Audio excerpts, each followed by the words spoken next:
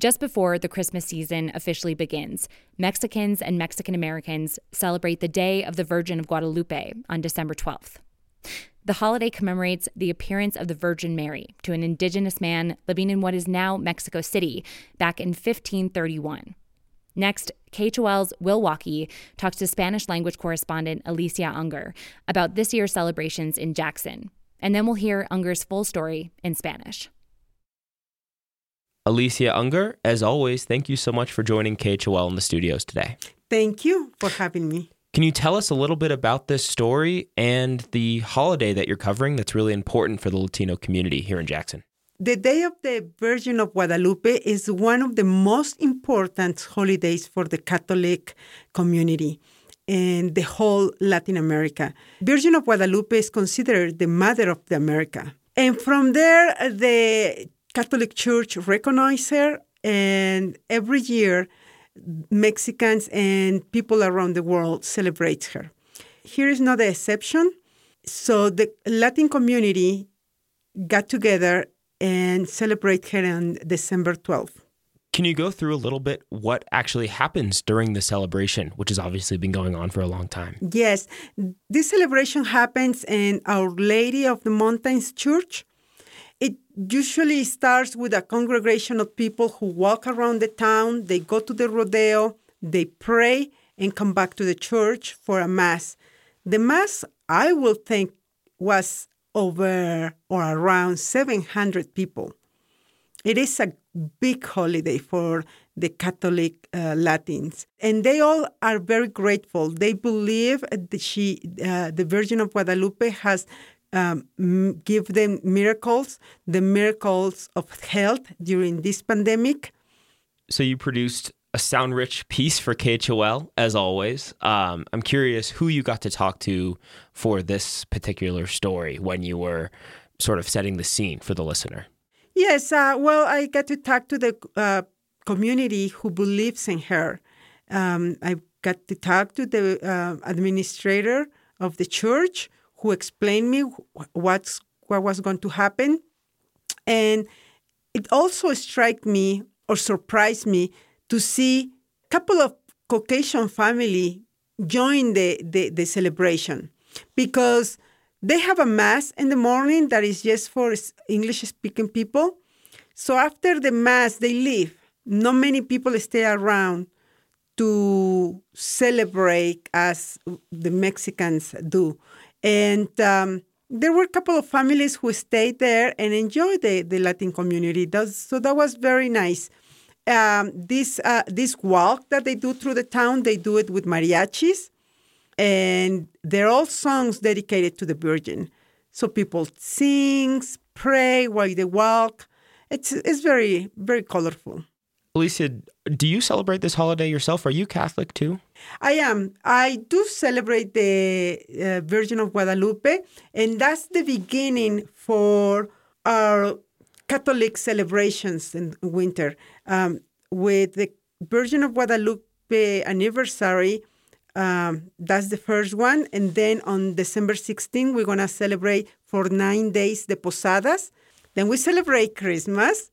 And then we celebrate on January 5th the arrival of the three Wisdom Kings. So, yes, we have a long holiday. It's 3 weeks of celebrations and family gatherings, people cooking. It's all part of our ritual. Alicia, thanks so much for joining KHOL. We'll now take the listener to your story en español. Gracias. Thank you.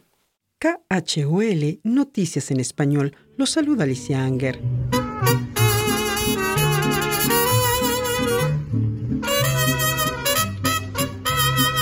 En el aniversario 490 de la aparición de la Virgen de Guadalupe en el Cerro del Tepeyac de la Ciudad de México, el pueblo de Jackson se unió para celebrarla. Pues el 12 de diciembre es una fecha muy especial para todos nuestros feligreses aquí en la iglesia, porque se celebra pues el cumpleaños de nuestra Virgen. Tan importante que, de acuerdo a Lisette García, administradora de la Iglesia Católica Our Lady of the Mountains, la celebración comienza con una peregrinación aún bajo temperaturas gélidas. Vamos a dar un recorrido hacia el rodeo.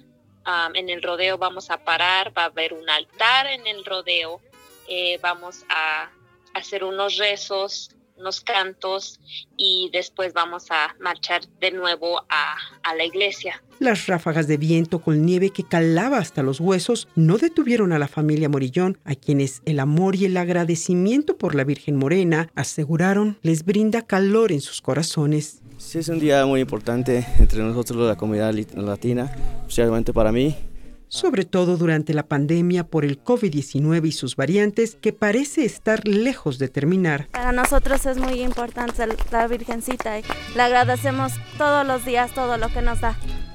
El recorrido fue entonado al son del Mariachi América de Utah, quien, de acuerdo al director de la banda, llevan años viajando desde Salt Lake City hasta el condado Teton en Wyoming para cantarle a la Virgen Morena. Tras la peregrinación, llegaron alrededor de 700 personas a la misa, en su mayoría oriundos de Tlaxcala, México, y entre ellos una familia anglosajona que mostró la misma devoción por la Madre de América. Just talking about Mary coming to Juan Diego, and we watched a film about it last night, and just passing on the tradition to him. It's cool how she appeared to Juan Diego. Al festejo de la Virgen del Tepeyac en Jackson no podía faltar los manjares que, según Mercedes Ahumada, promotora del arte culinario mexicano a nivel internacional, se preparan como parte del ritual que se ofrece a la Reina del Cielo. Nuestra cultura prehispánica está, por supuesto, muy presente. Entonces vamos a encontrar platos basados en la cultura del maíz, como tamales, muchísimas bebidas, como los atoles, pero también platos diferentes que son el resultado de la mezcla de dos culturas, ¿no? Como por ejemplo el cerdo, porque junta todos estos elementos importantes, ingredientes nobles, historia, tradición, pero además unión familiar, y que además siguen siendo un plato o un elemento ritual dentro de la gastronomía y espiritual. Rituales gastronómicos que se llevan a cabo por 3 semanas más en la cultura mexicana. El aniversario de la Virgen de Guadalupe fue el preámbulo de las fiestas católicas. 9 días de posadas, la Nochebuena, Navidad, hasta el Día de los Reyes Magos, el 5 de enero. Pues eso es algo muy bonito que gracias a ella me hizo ser padre. Y así, con el corazón henchido de emoción, Edgar Bautista da las gracias a la Virgencita del Tepeyac por el milagro de la vida. Nombré a mi hijo como Diego, ya que es el más chiquito y es por parte de la Virgen le quise dar ese nombre, ya que es muy devoto igual él. Cada que venimos a misa y eso se pone a cantar.